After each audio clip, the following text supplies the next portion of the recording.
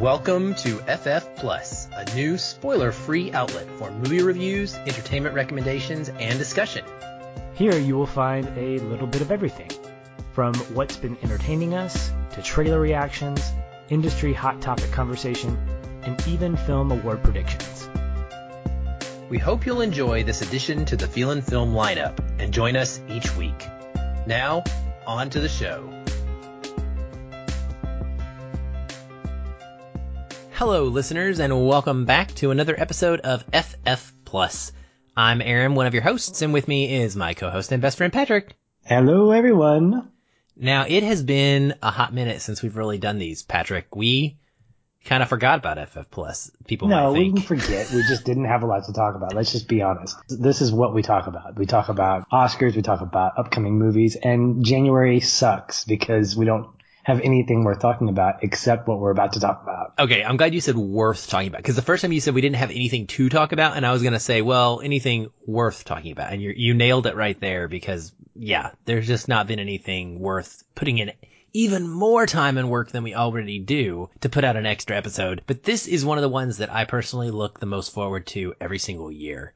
Getting the email from the press contact that we have that sends us all of the short films that are nominated for the Oscars. These are such a blast to watch, and I know you, as a short film director, probably have an even bigger connection to watching them. I think it's just, it's a fantastic medium, and I think I mentioned this to you, that it's like getting an extra Christmas present to see these in my inbox and to get a chance to watch them. Me too. And this year, we are going to go ahead and we're going to talk through them, so spoiler warning, I'm going to put that out there because, frankly, it's really difficult to discuss a short film without discussing what happens in it. And a couple of these do have some twists to them that I kind of want to discuss.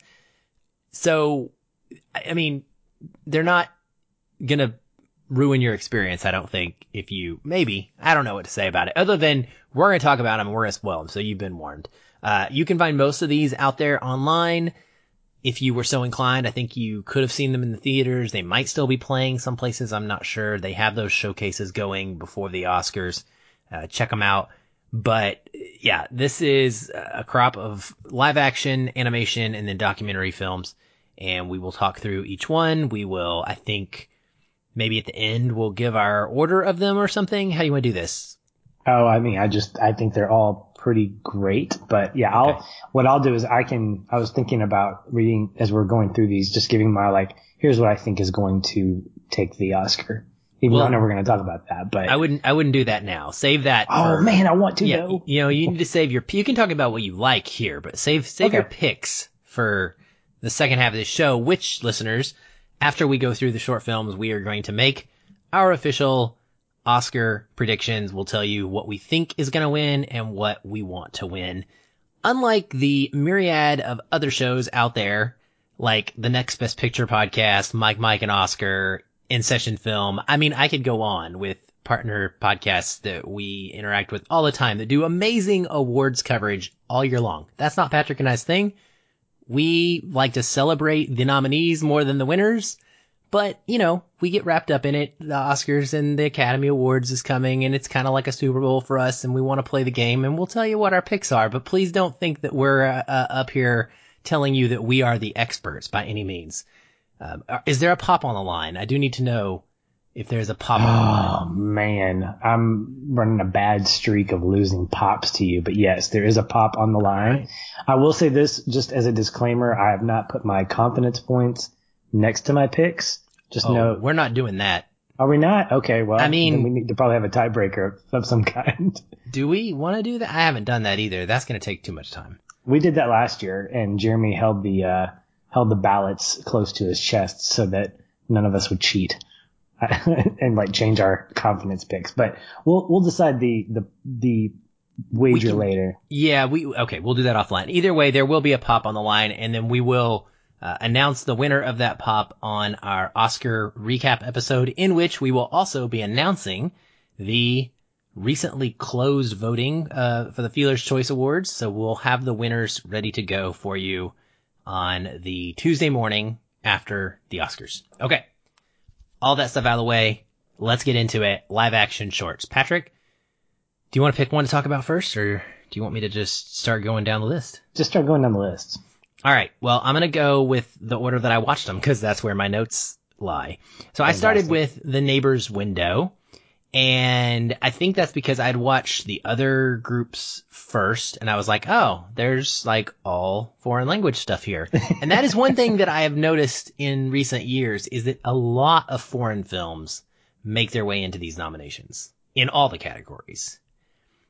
Overwhelmingly so. Honestly. Yeah, that's for sure. And I think that's good because I personally have not gotten a chance to venture out into the world of international flavor when it comes to filmmaking and narratives and things like that. And so for me personally, getting a chance to have short films in front of me, whether they're animated, doc, or live action, knowing that the majority of them live in the international world, I think it helps me better appreciate what's out there beyond just what's stateside. Yeah, absolutely. For sure. I agree. Totally gives us some unique perspectives that we would not have otherwise. But that's not the case with The Neighbor's Window. So The Neighbor's Window, I actually saw it described as a mashup of the movies Marriage Story and Rear Window. And I thought that was an incredibly well and very clever way to put what happens in this short film. So I will say this one knocked me off my socks, Patrick, or knocked me out of my socks. I was blown away by it. I started in the first act and we are following this husband and wife and they discover that their window faces another apartment across the street and that window is always open and it's a young couple and they're very frisky and having sex and just having sex a lot, apparently. And the window's open. And partying. Oh, yes, and partying and then having sex. And so this couple is like, they've got kids. There's a new baby on the way. They're locked in marital life, right? In that normal routine that they go through. And they kind of get into like letting this spice up their fantasies in their heads. And during the first act, I was just telling myself, no, this is way too real because it felt like something that maybe has happened to me or that could happen in real life very easily for you to kind of be distracted by this and for this thing to start coming between them. And by the third act, I was just feeling very devastated and it really turns on its head what happens. And I liked the way that this subtly gives us in a short period of time that whole experience of teaching us that we need to be working harder to live in the moment and to cherish what we have in front of us every day. And that it is very easy to see that the grass is greener on the other side of the window in this case, but that someone on the other side looking at you may be thinking the same thing about your situation. I thought it was really beautifully shot and just really perfectly edited, perfectly constructed. And they dropped a song by The National in the middle of it in the second act that I was just like, okay, you've got me. I thought it was great too and didn't expect for it to go where it went. I try to put little bullets for these reviews to kind of spark my thoughts. So for this discussion, and one of my bullets was I would move because it is so. If you were which couple? That's the thing. Is by the end of the movie, I'm like, I would move.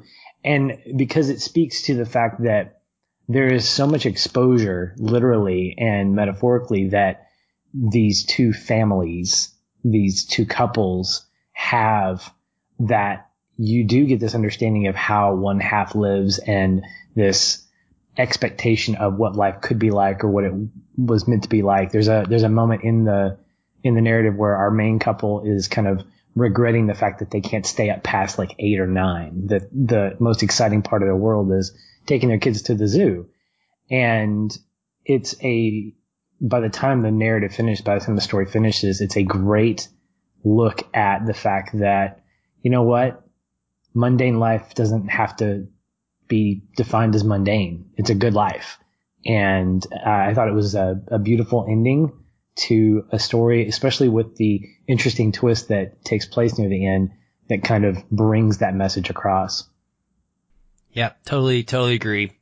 The next one that I had was Saria, and this is a story based on true events of an orphanage in, I want to say, Guatemala, where there was some abuse happening to the kids there. And at one point, the kids stage a daring escape to get away. They are caught and rounded up, many of them brought back. And as punishment, they are locked in a room. A fire starts, and 40 plus, I believe it was, end up perishing in this room. The door stays locked for up to 9 minutes, I think is what I saw, something like that, before it gets unlocked, and they die. So, in this horrible fire. How did this one go over for you? It was hard to watch. Yes, it was devastating. In fact, in the future, I'm going to need a little, like, is this going to be happy or sad? So I can finish out these sections of films on a happy note. Watching this, I think, was probably one of the more evocative, like emotionally evocative experiences I've had.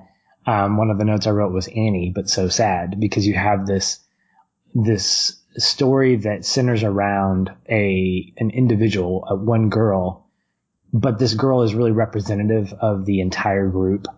And then what I loved about it is how it gave us some personal touches. It allowed us to connect with her on a personal level. There were innocent conversations about liking a boy and about how her friend should dress in order to get the boy to like her. I mean, very innocent adolescent things mixed in with this corrupt, gross, disgusting, incredibly painful situation that these girls are in. I mean, the opening shot is fantastic, where you have this camera following these footsteps, and there's a bug in the foreground walking back and forth. And I'm like, is this bug going to get hurt, or what's going to happen? And then the first thing you hear in this native tongue is "time to wake up, bitches." I'm like, oh my gosh, what am I watching? And so to find out that the story was based on true events just made it that much tougher to watch, especially by the end credits when you see the 42 girls listed who died in the fire. Yeah, and something else that made it kind of extra powerful learning at the end of it was that they used kids from the home today to be the actors for this situation. I think it's a couple decades old is when this happened. Mm-hmm. But that is wild to me. Yeah. To be honest, there's some more historical facts that are brought up about, whether or not anyone was ever found responsible for this. I think charges were brought, but ultimately maybe dropped, and no one was ever held accountable. So I'll say this. I had an issue with this one. My emotions were stunted, and I was not feeling as much as I thought that I should be or that I wanted to, even though it's such a sad situation and that it's shedding light on a very real problem, which is abuse that happens in these places around the world.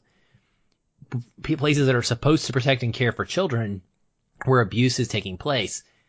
But there was something that left me disconnected, something that felt almost overly fake about the way that it was playing out. The ending of this film, the way that it shows how the door is left closed, is hard for me to kind of believe. I don't think it's supposed to be realistic in nature. I'm sure it is not historically correct. It's kind of more of like hey, this is representative of what kind of occurred from a decision-making process, and I get that, but it just, I don't know, something about this just did not work for me fully. And at the end, I was not nearly as kind of emotionally walloped as I thought I should be. Well, I mean, and I can see that, but the truth is, if I hadn't watched one of the docs that we're going to talk through, I probably would have felt the same way. But the fact is, there are things that happen in real life that are insanely ridiculous. And we'll get into that here in a little bit with the documentaries. Yeah. And yeah, so for sure. it makes this event that much more believable that this woman would hang out on her cell phone while this thing is happening. I mean, I don't know if it really happened that way, but at the very least, what it does is it evokes a sense that these orphans were just that. They weren't cared for at all, or they were treated as property and as a means to an end for some profiteering. Yeah, no, absolutely. We'll move to the happy one, I guess, or the fun one. That was Nefta Football Club. This one, again, I didn't love this either. And here's the reason why. I think this is a movie that is a 20-minute setup for a zinger at the end. And there really is nothing else to this story. It is literally 20 minutes of just getting you ready so it can pull the rug out from under you and give you a super clever moment of, oh, and then a really cool cinematic shot that kind of sells that. And it's that and a really funny donkey joke that happens in the movie. And like, that was all it was to me. It was well acted. It was cute or whatever, but I was like, really nothing here is worth me watching for 20 minutes. I felt like it was seriously like somebody telling me the longest joke ever. And then by the time it got to the punchline, I was like, yeah, okay, I get it. Haha, it's funny. So it kind of made me grin and giggle at times, Patrick, but I was left like going, come on, like I need something a little more sustaining throughout than for the whole time for this to be special. Yeah, I felt the same way. I put in some of my notes, it was very clever. And you're right. It's a long joke for a quick punchline. The punchline was funny. I like the punchline. Punchline's hilarious. But you're right. It feels a little bit self, I don't know what the word is, but lighthearted enough that it made me smile. And then I put, quote, laundry detergent, haha. But the fact is, it's one of those movies that I think it sells itself on certain parts. That last shot, I think, is probably, if I were to make a guess and probably be wrong, it would be that the filmmakers are like, hey, this would be a cool shot. Let's frame something around this. And exactly. So in a lot of ways, I can understand that. And I don't think that's wrong. It just doesn't make for a very compelling story. No, it doesn't work in full feature narratives for me, and it doesn't work in short form. And I felt the exact same way. It was like, hey, I have this really cool ending to a funny concept. Now, how do we build backwards to get us there? And it just never feels right when a story is constructed that way to me. It feels very obvious and it's distracting. So I didn't love it, but I can see people just going gaga over this because if you absolutely fall in love with that clever ending, it leaves you on such a high note, and especially in comparison pretty much to every other film on this list. It is so different and it leaves you with a happiness about your life. and that's something when the rest of them don't. Number 4 is Brotherhood.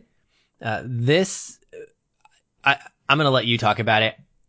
I didn't like it. This is my least favorite of them. And this is one, like, I went so far as to actually dislike and not just was like indifferent about. Right. So, well, I think this has a complete story to it. I think it was, in contrast to Nefta Football Club, I think it was very well thought out, and I think it was executed pretty well. It centers around this family of, I believe, Palestinians. They're Tunisian. Thank you. We had 2 films about Tunisians. Tunisian films. Tunisian. Oh my God. Sorry. Anyway, it's about a Tunisian family. They're farmers, and it's a very close family.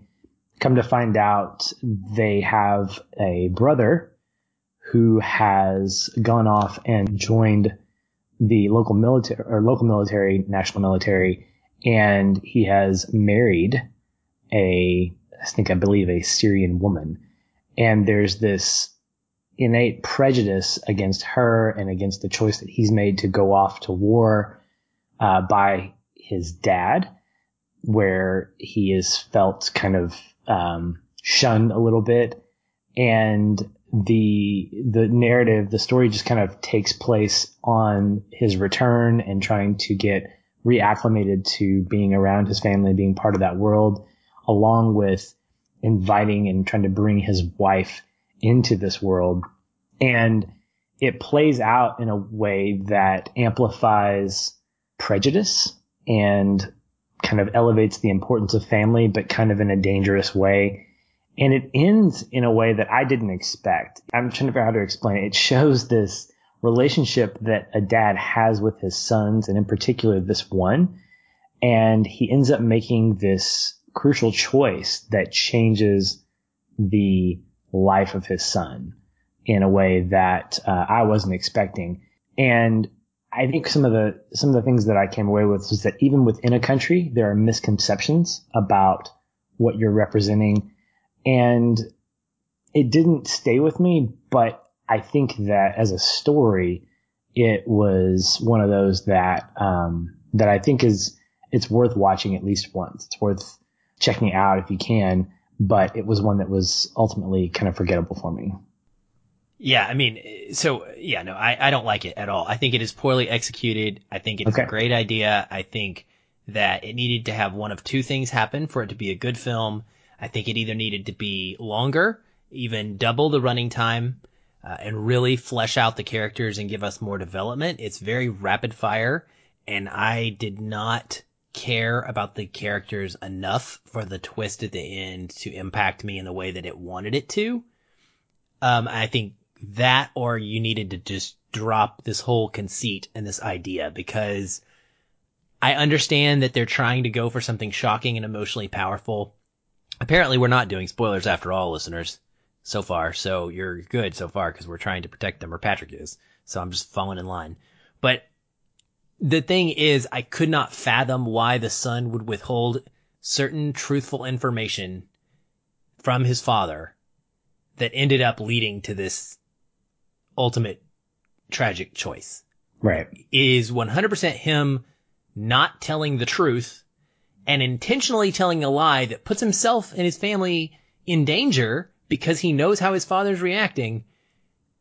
And all this would have been avoided had he simply told the truth. And so I get that there is an element of being afraid to tell the truth there, and all of that comes into play, but it just didn't work for me the way that I think the filmmakers wanted to. I will say it is full of some really beautiful camera shots, though, and that the father's acting in this film is fantastic.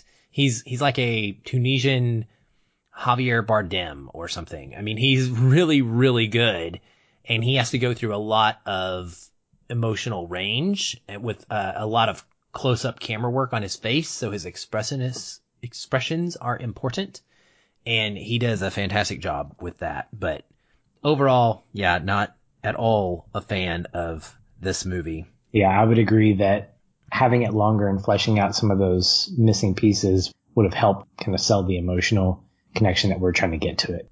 All right, the last one is called A Sister, and this one for me was extremely reminiscent of one of 2019's better foreign language films called The Guilty by director Gustave Moller, only this is like a shorter version of that movie. That was a feature-length film story about someone calling a 911 operator, and that 911 operator having to work through a scenario that's sort of a mystery, make some decisions, piece information together using their resources, and essentially your whole movie is two people talking on a phone. And you're trying to make that, it sounds like something you would do in a short film festival like yours that you compete in. Like they would say, okay, make a movie and the main central point is two people have to talk on the phone for the whole movie. And then you have to figure out what you're going to do around that idea. But if I hadn't seen that one so recently, I think I would have loved this even more. I did still actually really, really like this though. I thought the performance by the 911 operator who takes the call was outstanding. She has to do a lot also with expressions, and she has to act in a way in which she's very calm, just like she would in real life if she was this person, while on the phone and internally not being okay at all and being incredibly nervous. She makes this whole thing go. My only problem with this one, Patrick, was that from like jump, from the moment this started, I knew exactly what was happening, and it was not mysterious in the slightest for me. And so for a short film, I was like, okay, like I enjoyed watching the tension be strong throughout it, but I would have, I think, liked a little more danger, and it could have been an actual home run for me. And my biggest takeaway was that the 911 emergency operator is going on the list of jobs that I am not cut out to ever do. Well said. Well said. I didn't like this one really at all. And I think I had the same reaction that you had to Brotherhood with this one, in that it took me a minute to understand what was going on. I didn't like the camera work at all, especially in the car. I get the purpose behind it, that kind of close proximity, tension, that kind of thing. I didn't quite understand what the relationship was between the guy and the girl in the car was. Why would he let her talk on the phone? What's the relationship there? I don't know what that is. So the backstory and the exposition kind of felt very incomplete. And I agree that there were great performances from both the leads, especially the 911 operator. And I kind of like the abrupt ending because it's kind of true to life that we're not seeing someone get a medal here. We're not seeing like a resolution of like, hey, this is, I mean, it stops and then the credits roll. But I didn't necessarily connect with the person talking on the phone because I didn't understand the weight of what was happening. Was she being kidnapped? Had she been raped? What kind of thing are you going to give me to sell me on the fact that she's actually in danger? It just sounds like she's in the car with some rude guy who picked her up, and like, where is she going? Does she even know this guy?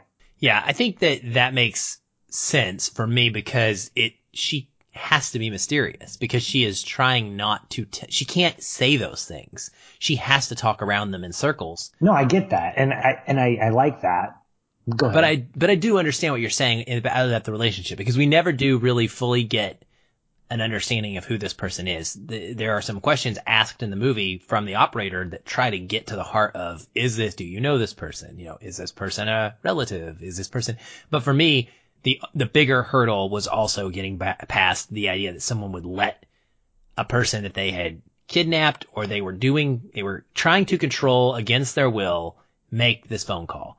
And she says early on in the movie that he's letting her make the call because she's checking in with her sister to arrange for her to take care of the kids, right? But there is nothing about that phone call past the first minute that has anything to do with arranging to take care of the kids. The questions and if you were just to listen to this film from only what the driver of the car was hearing, there would be so many more questions being asked and so much. It's either that or he's the worst kidnapper ever known to man and she's lucky because he's bad at his job. Or he's arrogant enough to think that she's not doing something strategic. Maybe. But yes, I can see how that would be a hang up there. Yeah. So that's the 5 live action, and we're just going to keep on rolling and move on into the animation ones now. We're going to start with the one that I thought was hilarious because these were named very similar. We went from A Sister to Sister. Very different movie though. This one for me, Patrick, I thought that the animation style was equal parts impressive and creepy. It's a stop motion type of animation that uses a lot of cotton to make its little people. And it ultimately is tackling the horrific Chinese one-child policy, much like One Child Nation, the full-length documentary that was in the awards conversation this year, did as well. But this does it in a very poignant manner, and it only needs about 7 minutes to tell its story. I'm really glad that this was nominated for an Oscar, even though it's not my favorite, and I certainly did not love watching it because I think it's important. And there's just a lot of heart behind the story that's being told here. And it reminded me, well, it didn't remind me so much, but it made me hope that people would see this film and think about the fact that forced governmental abortion isn't the only kind that results in children who never get to live. And it is a powerful way to tell that story and to view lost life due to abortion for whatever the reason may be behind that act occurring. Yes, it was really heartbreaking, and it made me mad just thinking about it afterwards. But I think the thing that stood out to me that made this short memorable was the fact that you're hearing the story from the would-be brother. Most of the time when you think about that kind of issue, it's really about the parents, it's about the woman, both important. But the fact is, we never get to hear about the fact that we now have a lost sibling that could have potentially been part of your world for a period of time, for life. And I think the way in which that's revealed is really, really beautiful. Yeah, definitely. You could almost say that it's memorable, I guess, which is the title of one of the next short films. What? Why are you're laughing? They can't hear you laughing, but I can see you laughing. So you think it's funny. See, they won't know that you think my joke is funny unless I tell them that you think. What are you talking about? I don't even know what you're saying. Don't listen to him, listeners. He's lying. Don't believe his lies. I knew you were going to do that. Speaking of memories, right? Memories, yes. Well done. We're just going to go 7 Degrees of Sister with Aaron and Patch. Okay, memorable. The next short film. So this is a tough one for me, particularly, and I would assume anyone else who has lived with relatives that have experienced one of these two conditions. I don't know fully if this is entirely trying to depict Alzheimer's or dementia. It kind of works for both, but I had a grandfather who had a long battle with Alzheimer's, and I've lived through watching him progress from perfectly normal brain through these stages to the point of eventual death. And I was really moved by this. I think it artfully captures a lot of that experience that I went through so well. And it is such a visually unique but touching way that it does so. It is not my favorite to look at by far. I don't really like the art style, but it works very well for the surreal nature of the way that they're representing fading brain, and your mind is kind of blending things together. And so it captures that in a visually stunning way. And I thought it was really well made short. Someone once described dementia to me recently as having a filing cabinet that falls over and having to put all the files back without any kind of order. And that's kind of how a person deals with memory loss and this detrimental disease where you open up the file cabinet and something's not there. You can remember it, but it's out of place. And to me, I watched this, and it's just a tragic way of showing memory loss in old age. It's a great way to retranslate the world around a person. And just like with Sister, it's told from the perspective of the person losing their memory. This is something I've never seen before. And I think animation is probably the best way to depict this because it gives us a peek into the world of someone who is losing their memory. And it's so scary, Aaron. It creates a sense of, I don't even know what I'm looking at here. Not even as an audience, but just how we're seeing the world through this main character's eyes. It frightens me. Not because like a scary movie, but just how it feels so out of control. Like I can't control what I'm seeing, and my brain is trying to say something that my eyes are trying to retranslate. And for me, it was probably the emotionally connective short of these animations. I think the animation style itself it takes a bit to get used to. It's very rough and rugged and very kind of ugly in places. But I think that's by design. And so in a lot of ways, I think it fits perfectly for what story is being told here. I would agree. And the next one is called Daughter.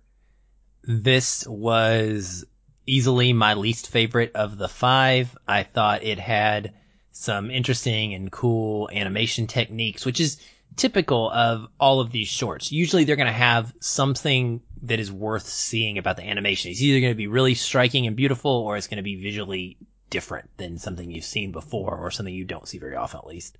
But it was way too chaotic camera shots for me. And I did not have a great sense of the story trying to be told here. I am not sure that the silence was the right choice for this short film. And frankly, I barely made it through this and I was ready to be done with it. Okay. Well, I liked it. And I think that I like the beautifully creepy style going for it. I think it represents what the story is being told. This kind of felt a little bit like Cats in the Cradle, the song, where you have this story playing out about a daughter who has lost the opportunity to reconnect with her dad. And I like the fact that we don't get words, that it's all done through action and through nonverbal cues. But I think that it's also one of those that it could be a front runner, but that animation style is very, very creepy. It's really kind of dark, and it's, you get to a point, Aaron, where you can appreciate an art style, but it's not necessarily something you can revisit.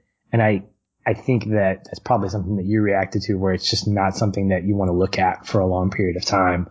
But it's very much ambitious in terms of how it was all put together, similar to Memorable in terms of some of the way in which the stop motion was used. But yeah, I can see your point. And it was probably my least favorite as well, but I liked it more than you did. Well, you could like it at all, and it would be more than I did. So you're right. Well, the next one is called Kitbull, and this has been out for a while because I've seen it multiple times before we even got to it being nominated for an Oscar this year. So I'm going to let you talk about it first. What did you think about Kitbull? This was I don't know if it was my favorite, but I put wonderful down as one of my bullet points. And I didn't love the animation style. This is one that I think the flat style that was being used, I think could have been better. But I think it's such a great story of misunderstandings. You have this story centering around this dog and this cat. This dog has been bought by its owner. He lives outside, and you come to find out that he is being trained to be a fighting dog, which makes me sad as a dog lover. But during the course of the short, he meets this cat who lives like 10 feet away in a box. And it's just this interaction between the two of them where over the course of the dog's life, the cat is watching what's going on with the dog. And at some point, the cat befriends the dog and helps him escape. And it's so tender and fun, and it leaves me feeling hopeful for a happy ending when the dog escapes. It's a great story. It's a great little short story of friendship that I definitely gravitated towards, and it left me smiling. Yes, it will do that. My words were friends like 15 times in my review because they're friends and they're adorable. And I loved the animation style. I think that it is beautiful and it is incredibly realistic, specifically the cat. Yeah, sorry, get off me. But like when you see the way that this kitten has its hair kind of all frizzied up when it's nervous or scared, the way that it jumps backwards when it's terrified or startled, these are like legitimate actual cat animations. It's almost like they mocaped it. Sorry. That was bad. But it's almost what it's like. Like it's that accurate. You know, I watch this every day of my life constantly for three cats, like attacking each other and them freaking out and jumping in this manner. And I thought that was really just really, really well implemented in this short. But I thought it was perfection in short form storytelling. It gets in, it tells its story from A to B. It's sweet. It's sad. It goes through this range of emotional journey that is powerful. It has a wonderful little score to it. It makes social commentary on the very real problem, like you said, of pit bull mistreatment in our world. The way that those dogs get kind of shoehorned into belief that they're going to be dangerous, the way that dogs do get mistreated and taught to be these guard dogs and be and harmful, and how that can impact the rest of their lives. And it ends on a hopeful note, like you mentioned, right? Like it is so happy and sweet the way that it wraps up with that final shot. And so I may be biased because I'm such an animal lover, but whatever. You can sue me. This was easily my favorite, and I would watch this over and over and over and over and over again. And there's very, very few shorts that I will ever go back and visit. And I could probably name them all, like, on one hand over the last decade, ones that I remember well enough that go, oh yeah, there was this one year, you know, and this is what it was about. And I went back, and usually they involve animals. Come to find out, I was just realizing there's the one, but this is one of those. This goes in that list for me. I absolutely thought it was just so sweet. Well, and I think the way in which you describe the mannerisms of the cat, the same thing can be applied to the dog, the Foley, and I don't know if there were actual sound effects used, recordings of dogs whimpering or barking, but these are reminiscent of how my dogs are, where they curl up next to me or they just get sad. They have emotion. And I think that this story depicted the emotion from the dog and the cat point of view in a way that was very realistic from a pet owner like myself and like yourself. Awesome. The last one is called Hair Love, and I had heard a lot about this one before I got a chance to see it, Patrick. It was kind of the buzziest of the animated shorts by far. I don't know. You don't spend a lot of time online, so you probably hadn't been in those circles. But for me, I had heard it being talked about. I knew that it had something to do with an African American girl's hairstyle, and that was all I knew. But this short film brought me to tears, and it did that in a couple of different ways, actually. So it's made by a guy named Matthew Cherry, first of all, who is in a way following in Kobe Bryant's footsteps, which is interesting, coming so close to his unfortunate death. Matthew Cherry was a college football player who actually got a cup of coffee in the NFL as a wide receiver before leaving the sport to pursue his dreams in the film industry. And that's really cool. I love seeing athletes who are doing anything out in the world that is exhibiting their other talents, whether it's like this artistically or whether it's from business or just, being successful in general, doing something other than playing a sport. I think that's really important to see. And it's awesome that he is out there doing this and becoming an Oscar nominated short film director. But his intention here is clearly to bring much needed diversity and representation to the world of animated short films. And I thought he succeeded brilliantly with this beautiful story. It tugged on my heartstrings, and it also brought me a lot of joy. I think this is the short film that I will recommend the most this year.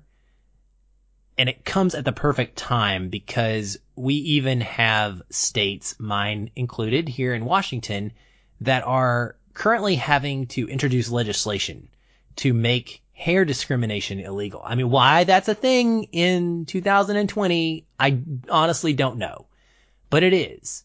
And we have students that are expelled from schools because there are dress codes that are essentially, in my opinion, very sexist, that differ what a boy's hair can be from what a girl's hair can be.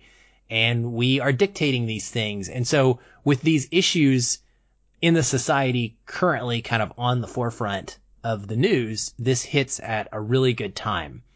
But it's not just about making a social statement about hair. It's about a dad who's trying to get through this experience with his daughter, who wants to understand her hair and wants to do her hair. And it's got this extra little touching story about why her mom is not there for most of it. And it reminded me of how much my daughter refuses to let me do her hair.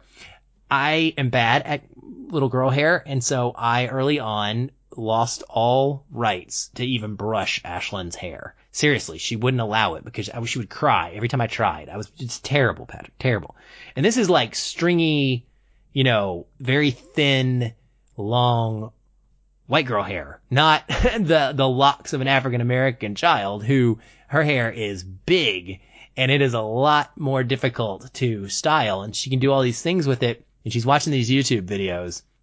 And I just thought it was a really touching story about a little girl who had these dreams and trying to figure out what to do with herself and her identity, and how her dad kind of plays a role in that over the course of just this really short story. It's fantastic. It is. I love this one, and it shows the life of a single parent played out beautifully in a way that doesn't necessarily create familiarity with me, which I love. I love the fact that, you know, at a macro level, seeing all these films that are not from the United States, being able to see this animated short that is not part of my white culture, and only hearing from friends about the beauty that comes from doing hair and how important that is as part of Black culture. It's great to see it played out in a way that it's not just about hair love. It's about the stuff underneath, not literally, but metaphorically, in being able to see how being able to braid your daughter's hair or being able to be a part of that intimate moment brings you closer as a father and daughter in this one. And so I think by the end, we get a beautiful story that's told, and we also get it done in a really well done animation style that fits it to a T. In fact, you know, I'm going to keep saying this. I think all of these animated shorts chose their animation styles wisely to help reinforce the stories that they're telling and the tones and the moods of the story. Yep. Absolutely. Yeah. I think that's a huge thing. I'm not an animator, but I think that's such a crucial thing to think through when you're actually crafting a story, is how do we want to tell this? Yeah, I think you're absolutely right. I could not agree with you more, and I love what you are saying there about hair love. Well, the last section that we have is our documentary shorts, and this is a relatively strong group as well overall. I started with St. Louis Superman, again, for mostly the same reason. Sounds so petty when I say it out loud, but because it was in English. But I watched them all, dadgummit, and I enjoyed the foreign language ones. I'm defending myself, but I didn't know anything about this, and this is the epitome of what a short film can do in documentary form. It is covering a snapshot in time. It is not trying to tell us this huge story of Bruce Frank Jr.'s life, right?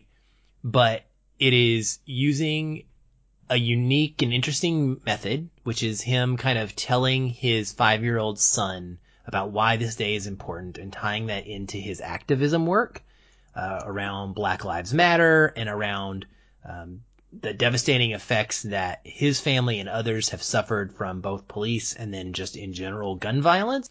And I loved how it was told. I liked how quickly it moved. He's a battle rapper running for state representative. This guy became an immediate hero in a sense. Like I was so impressed by what he was able to accomplish in a short period of time by being so passionate about his beliefs. It was inspiring to me, and he had an impact. He got stuff done. He went and put his self in the role that would allow him to gain the ability to impact and make change.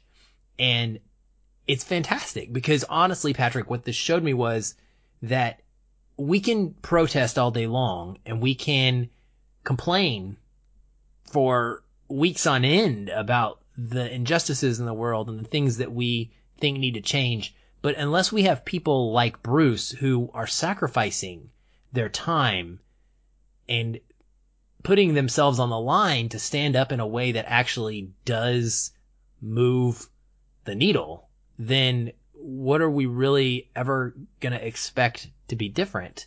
And so we need ourselves to be more like Bruce. I love this. I thought it was great. His kid is super adorable. I love them doing the USMNT chant at the end of this during a parade. The I believe that we will win chant. It was a great way to end it. And I thought this was a perfect example of what a short documentary should be. I agree. And I said pretty much the same thing you did in my reactions, that I didn't even know about him, which is great because all these documentaries give you insight into events or people that you wouldn't otherwise know, but in a way that it allows you to become inspired, become reactive in a positive way. And with him, I think the thing that I really drew from this is his unconventional way of doing things. He wasn't offensive necessarily. He was who he was, and he used that to its strength. I also like that the doc didn't overly emphasize that he's the everyman, that he's the commoner, he's a representative of the state, and he doesn't apologize for who he is. In fact, he uses his experiences and his history to be able to be inspired and to motivate him. I mean, he's very unapologetic about the fact that he wanted to create this day centered around his brother, but as a means to do something bigger. And the last thing that I remember writing down was that small moves can make a bigger difference. Even when we get that coda of knowing where he is now, he has echoes of his impact in other people. This documentary is one of those representations, in that we don't just know about him, we know about what he's done, and the fact that he doesn't have to move mountains in order to make a difference, that his difference has had and maybe will continue to have an impact in that city, in that state, in a way that motivates more people. I mean, the thing that took him a year to get to its fruition, that legislation, it came to pass, which tells me that, look, if you want something and you can do it. It may not happen, but don't let that be an excuse for not trying. Mm-hmm. Yeah. And the sacrifice part of it, it tells us at the end that Bruce had to leave the activism after this because he was worn down and it was having a negative effect on him mentally and physically. And that's a very real thing. And so I think supporting those who are willing to put themselves out there is important as well. And helping lift them up and letting them know that people are behind them, because we can't all be Bruce, but we should all certainly strive to be involved in some way, for those causes that are that close to our heart. So yeah, totally inspiring. Love that one. The next one we'll talk about is probably the best titled film of the year, short or otherwise, in my opinion. The title of this is just fantastic. It's called Learning to Skateboard in a War Zone If You're a Girl. And I didn't know what the heck I was getting into when I fired this up, Patrick, and I'm guessing you didn't either. But I was impressed that they went where they did with this story. It's about a school that is teaching little girls in Afghanistan, post-war, essentially. They're trying to encourage them to learn to read, to write, to help them gain confidence, and also to learn to skateboard. The wackiest combination of things to throw in there. But they use the skateboarding as a means of teaching other lessons as well. And it's kind of cool to see how that plays out. This is all in opposition to their culture's treatment and expectations of women. And so I found it to be incredibly sweet and important that way. Just encouraging to see those people working against this kind of awful oppressive power and the traditions that still exist in that country and in any country. So it's a great reminder, I think, of the privilege that we have in America, despite our own struggles with inequity as a nation, that we aren't where these people are. That's for sure. We are further along than they are, and they have some work to do. And I enjoyed watching the little Afghani girls doing skateboard tricks and jumps. That made me smile.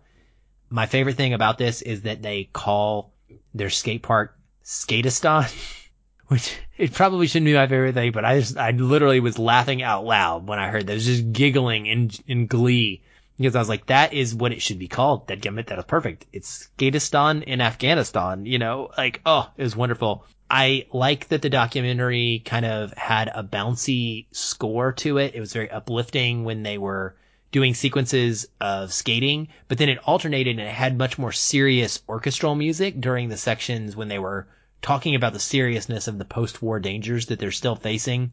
Ultimately, for me, I thought that this one was quite a bit too long and repetitive for what it is. It seems to bounce back and forth and just tell you the same thing over and over and over and over. But I'm really glad I watched it, and so I can forgive that.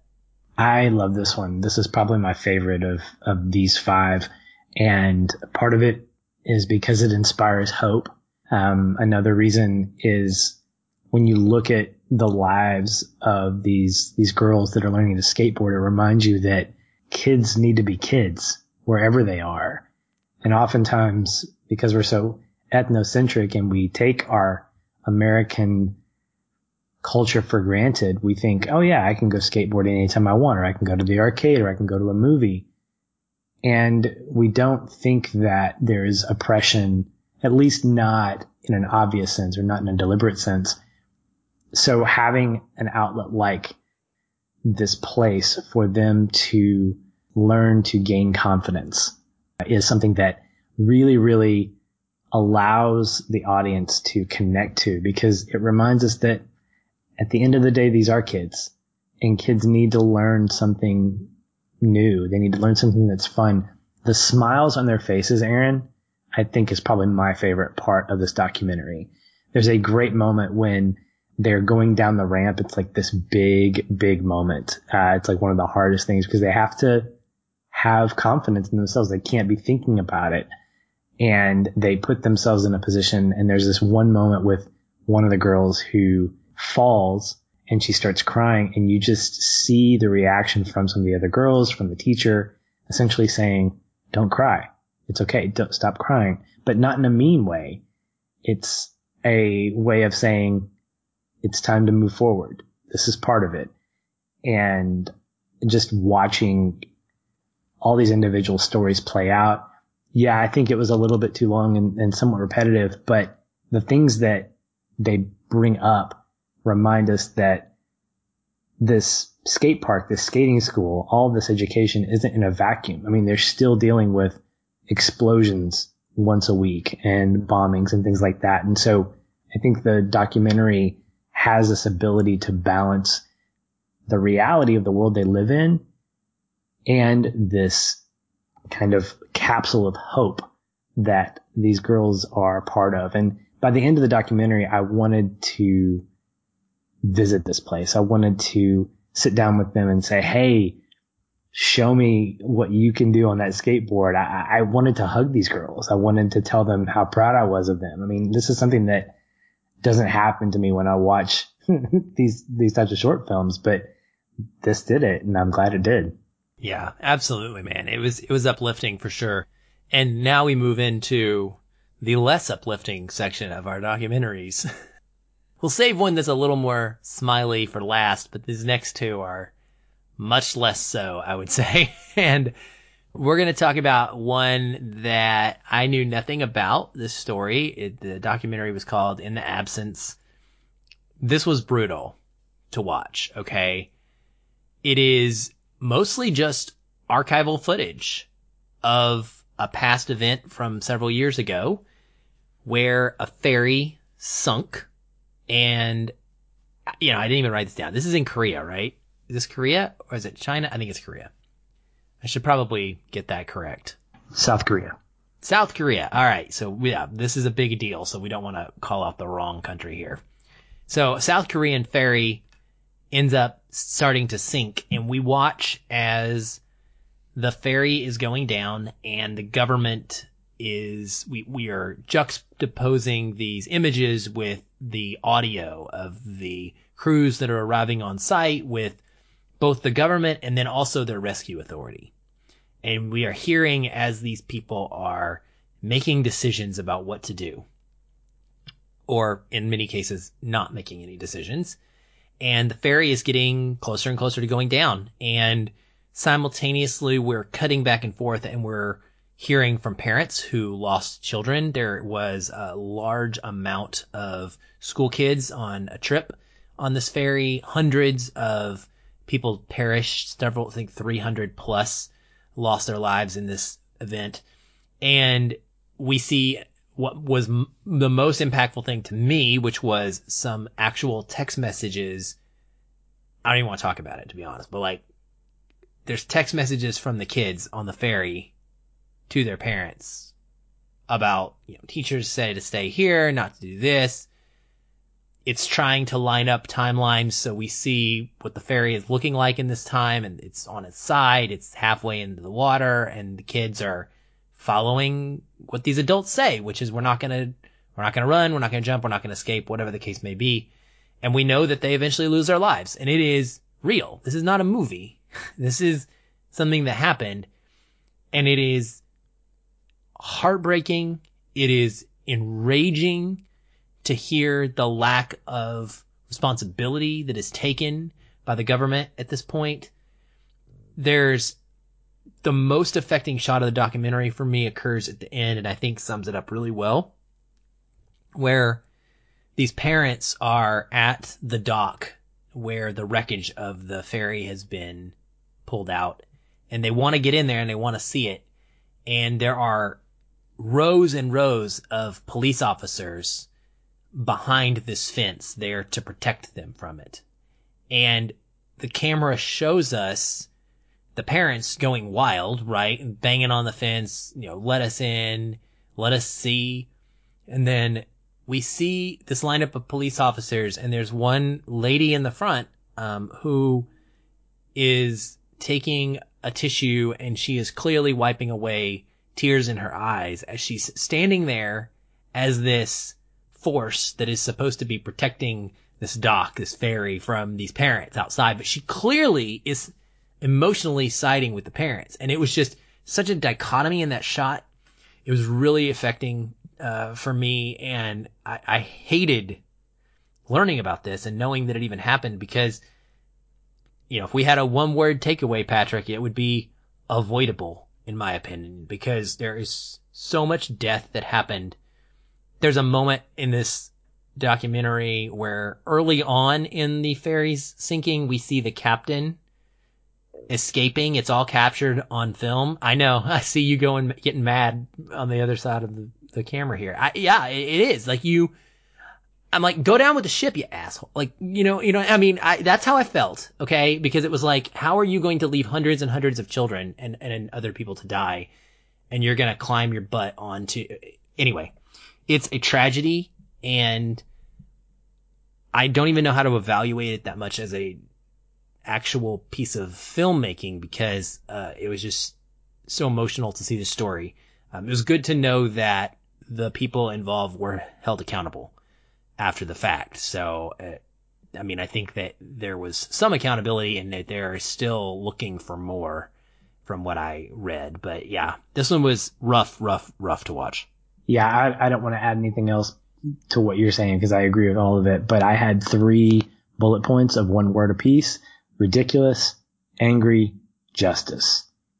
That pretty much sums up how I felt about the documentary. It's a great one, but because it did exactly what it was meant to do. And as someone who doesn't live in South Korea, who's not connected to that at all, it connects you to the humanity of what precious life is and how it needs to be taken care of.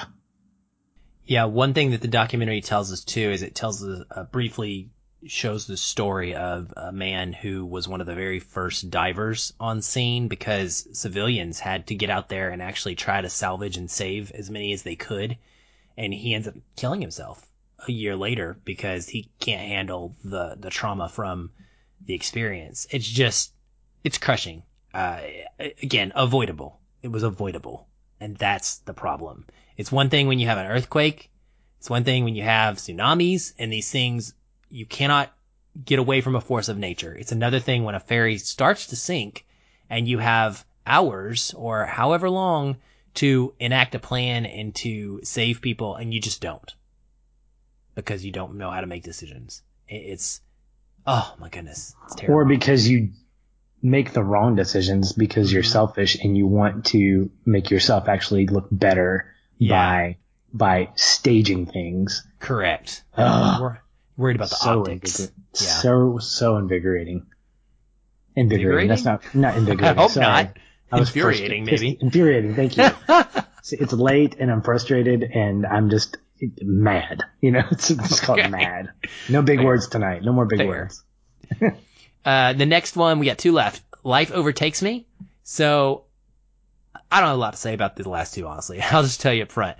This one was very boring to me, cinematically speaking. I think that it is a story that should be extremely emotionally affecting. It introduces us, or at least it did to me, to a very rare and really tragic condition where young refugee children withdraw into a coma-like state due to the extreme trauma of going through the refugee process. It focuses on like 3 families, and I think for me, I needed a wider context. I needed more medical expertise woven into this. It left me feeling like I questioned whether or not this was actually a thing more than anything, and so I felt a little weird afterwards. So this is that documentary that I mentioned earlier about reinforcing the fact that weird things do happen. And, the previous one as well. I honestly felt emotionally connected to the second of the 3 kids because it was a boy, and I couldn't help but think about my son and about the fact that, of course, I'm not a refugee from Sweden that is trying to move his family to get asylum from someplace.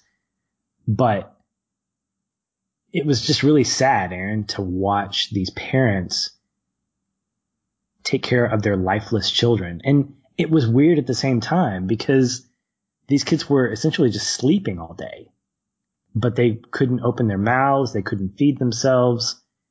And it is unbelievable. I hope that it's true, not because I want these kids to experience this, but for the sake of the fact that if this is not true, this is a really sick joke. I wanted a little bit more hope than I got. But overall, it was a slower documentary, but it was equally just as effective for me. Well, I'm glad. I don't doubt that it will be for many. It just definitely wasn't for me.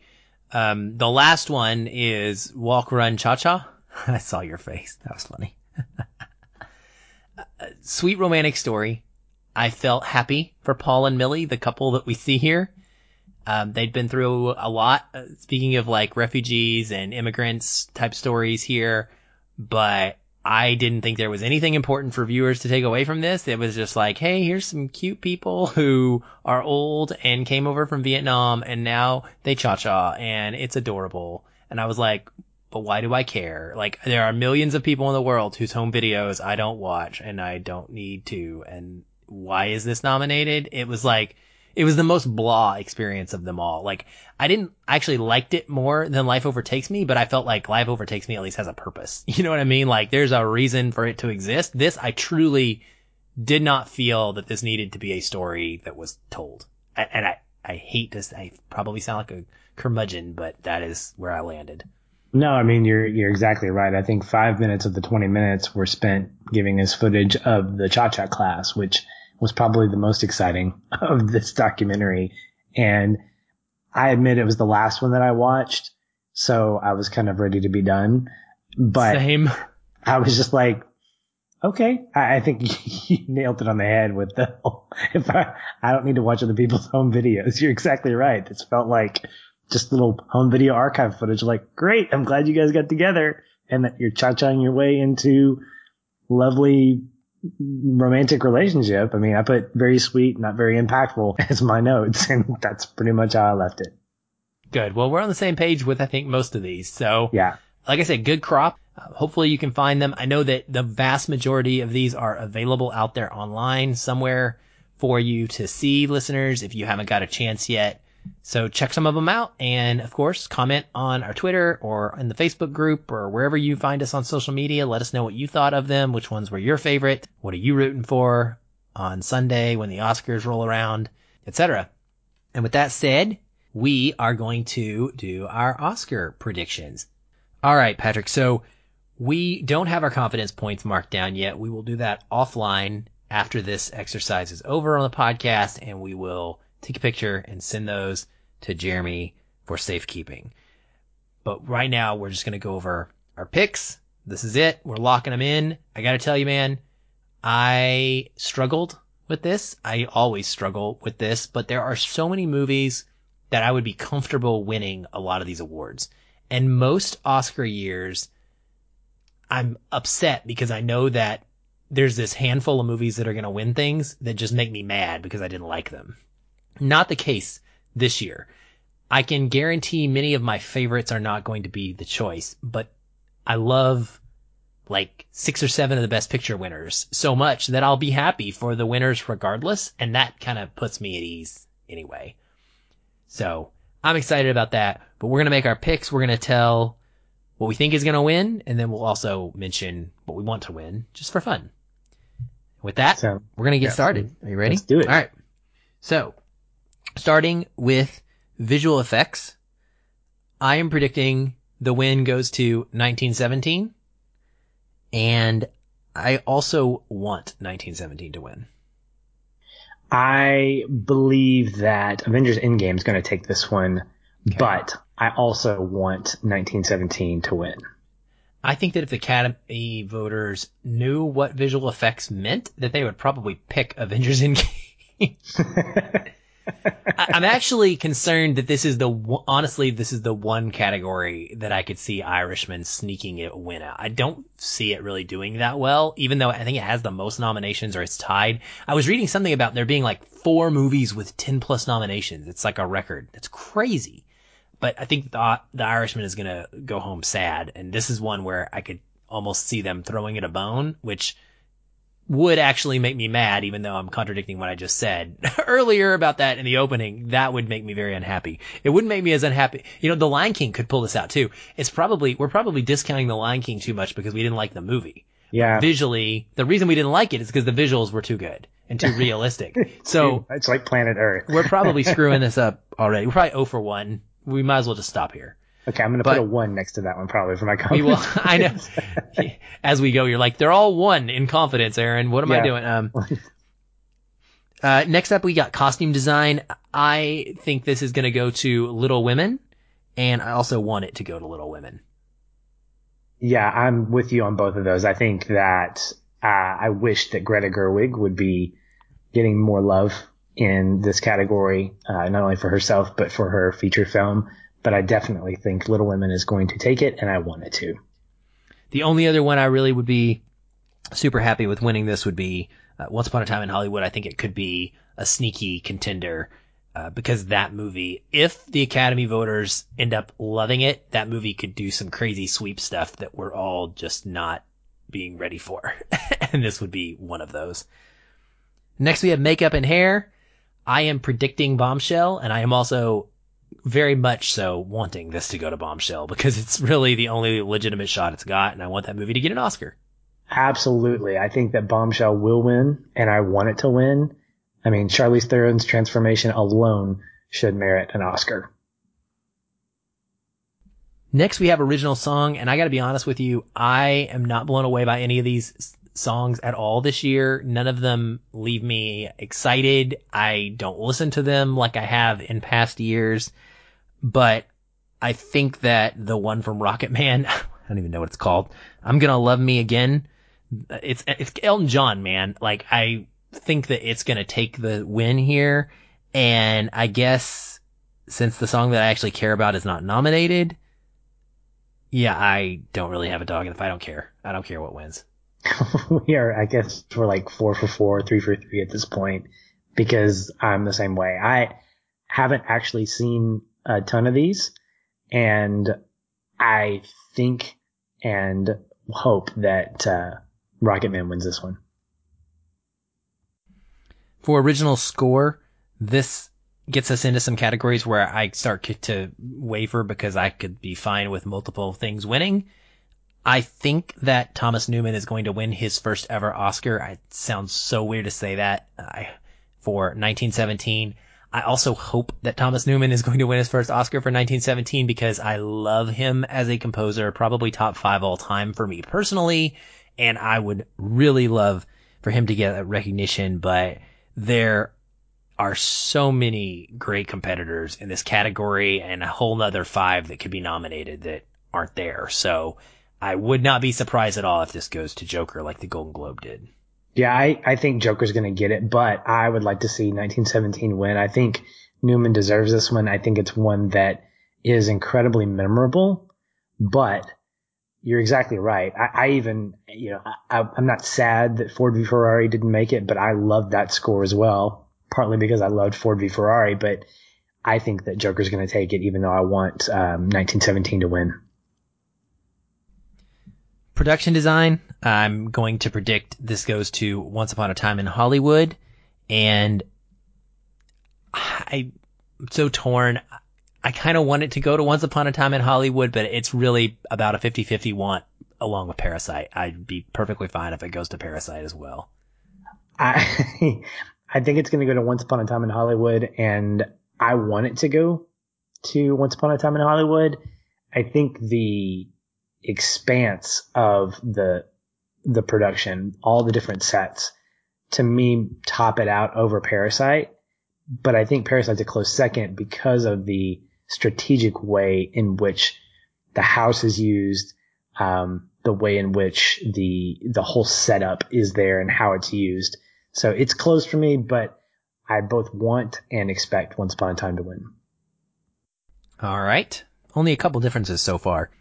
We're going to do sound editing and sound mixing together. We're not going to split them up because, like the Academy, we don't necessarily know. No, we do know the difference, actually, but nobody else does, so it really doesn't matter. We're probably predicting the same thing for both because that's what happens on these awards. I'm going to say 1917 wins both. I'm going to say I want Ford v Ferrari to win both, very much so. This will be where we differ because I want and expect Ford v Ferrari to win both. Well, I know it's bold. I know it's bold. Wishful thinking. I know. Very low confidence in those if you're smart, my friend. I'm probably going to be. But I would be fine losing these points if you're correct, because that would make me very happy. I remember coming out of the theater after my second viewing of that movie last weekend, just really being blown away by the sound design even more. It is incredible, and it means so much to that story, where 1917 has a million different elements that you could kind of get lost in any one of them, and you'd be fine without it being spectacular, in my opinion, whereas Ford v Ferrari needed that to be spectacular, and it was. But anyway, I still go 1917. I'm starting to predict some big things for that movie. Film editing, I do predict Ford v Ferrari for a win here, and it is also the movie that I want to win film editing, since Apollo 11 was not nominated by the stupid Academy. I like that you called them the stupid Academy, not just the Academy. There has been no better editing achievement, in my opinion, in maybe the decade than Apollo 11. I mean, look at what it was required to put that thing together and make it. And anyway, whatever. Do you think it's because it's a doc? I do. And they didn't even nominate it for best doc. That's just what they do. They ignore the front runner for some. They didn't nominate what's the Mr. Rogers doc that we all were, this is definitely going to be the winner, and they didn't even nominate it. Boo. It's what they do. It's what they do, man. So Ford v Ferrari for me. Well, to me, Parasite is my pick to win, and Parasite is what I want to win. I absolutely love the way that it was put together. Some of the cutscenes were fantastic. The heist moments, the heist feel of the movie, I think were really perfect. This ties in nicely with the cinematography, but I think that it's going to come away with the Oscar. All right. Our next one is Best Foreign Language Film. Parasite. No question. Parasite for me as well. Moving right along. All right. We just talked about these. We'll go over the short films next. Best live action short film. I am predicting The Neighbor's Window to win, and I also want The Neighbor's Window to win. And in this one, I'm strongly in favor of that one over the rest. Okay. Well, I picked Saria because I think it's going to hit an emotional gut punch for a lot of people. So I expect it to win, and I want it to win. I think that's bold. I don't think they're going to watch it, but we'll see. Okay. We shall see. Best documentary short feature. I am going with the incredibly named Learning to Skateboard in a War Zone If You're a Girl to win, but I definitely want St. Louis Superman to win. Okay. Well, I'm picking Learning to Skateboard in a War Zone If You're a Girl to win, and I definitely want it to win. Best animated short.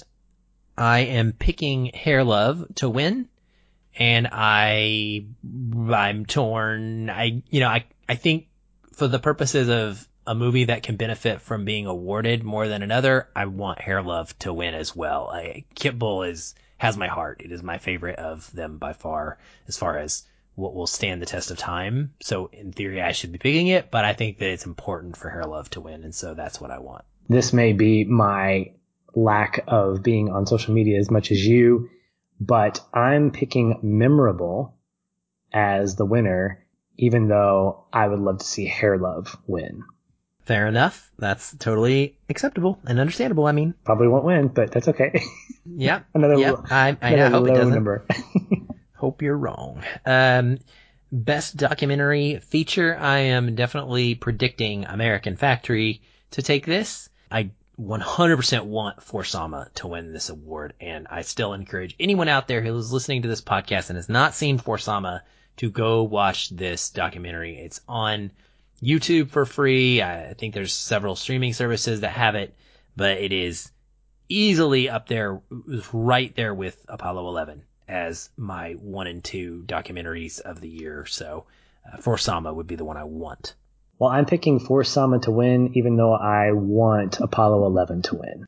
You can't want Apollo 11 to win when it's not nominated. I can want anything to win. I mean, I want Apollo 11 to win too. There we go. But it doesn't matter what we want, Patrick. The stupid Academy picks it, right? Exactly, the stupid Academy. Next up is cinematography. So in this one, I'm definitely predicting 1917 and Roger Deakins to take this, and I want Roger Deakins and 1917 to take this as well. I'm in the same boat with you. 1917. Original screenplay. Now we're starting to get into the big categories here, and some of these that are just hard to pick and choose, and either way, whether it's predicting or the want, because we like so many of them. We think so many of them are worthy. But for original screenplay, this is the other thing before I give this. So what I realized as I was starting to fill this out is that when we get into the screenplays and the director and the Best Picture awards, these become very much tied together. And so I have to think about not just in a vacuum who would win one award, but what is it going to look like at the end of my ballot? Is it going to be all one movie, or do I think they're going to spread the wealth with their votes? How are they going to recognize all of these different incredible movies and performances and filmmaking talents? So that came into play for me. Ultimately, I settled on Once Upon a Time in Hollywood winning this for Quentin Tarantino. It was really tough, Patrick, because Parasite took the WGA award, which is a huge predictor for this. But the caveat is that Once Upon a Time in Hollywood was not eligible. So it was not beaten by Parasite head to head. It didn't go up against it. So I think that the Academy is going to want to award Tarantino. I think he's won 2 in this category before already. So there's history there. I think he's going to win.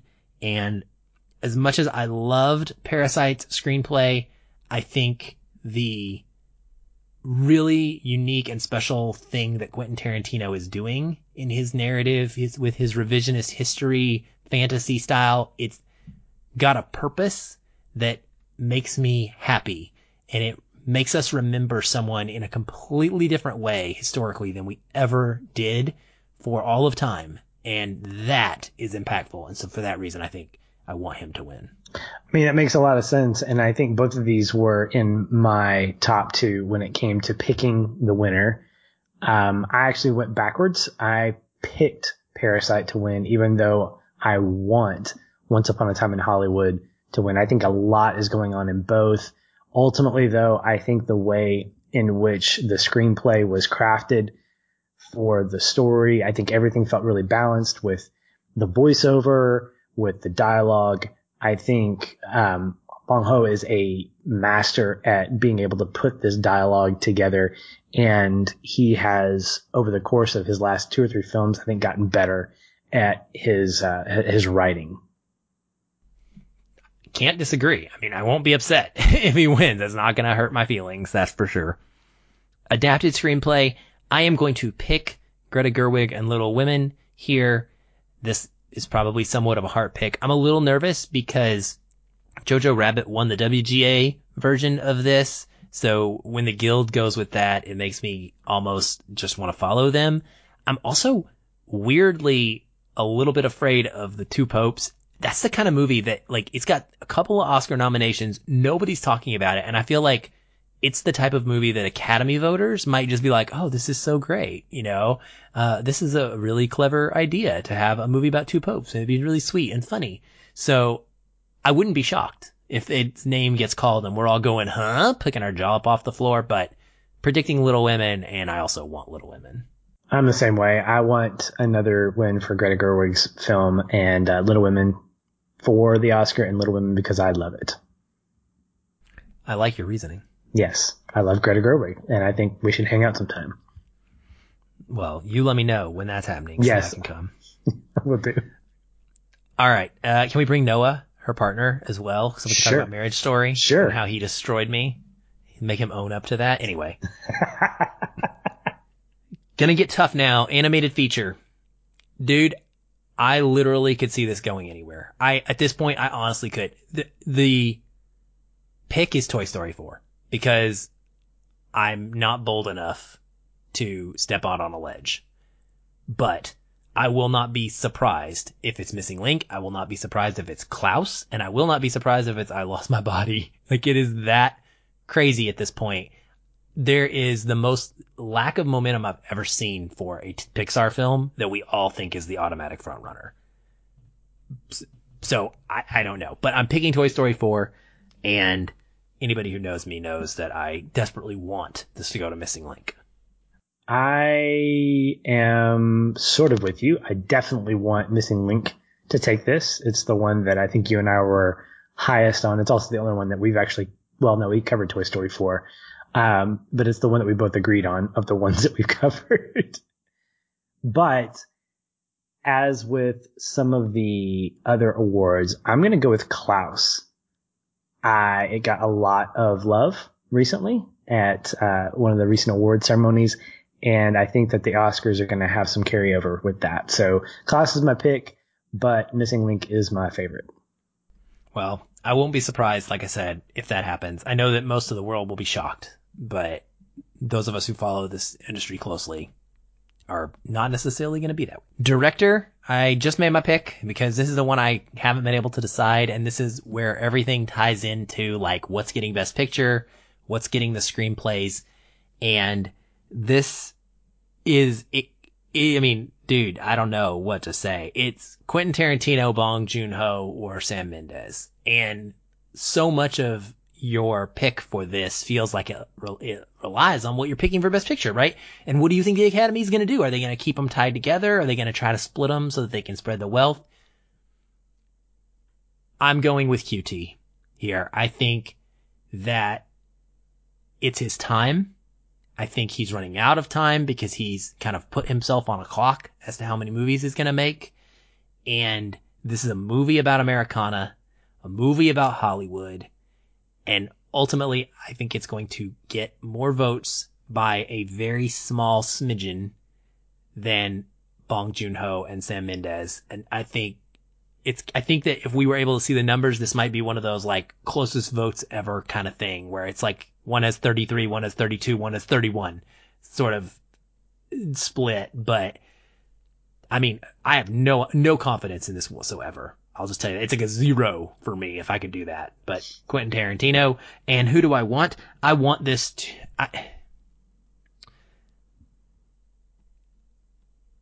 I think Bong Joon-ho did the best job.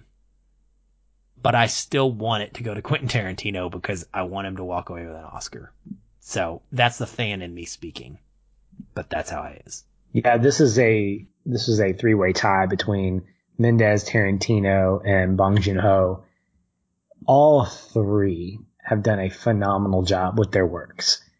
And they've done them all so uniquely. It's not like one is repetitive of the other two. They all feel like a Sam Mendes feature, a Bong Joon-ho feature, a Quentin Tarantino feature.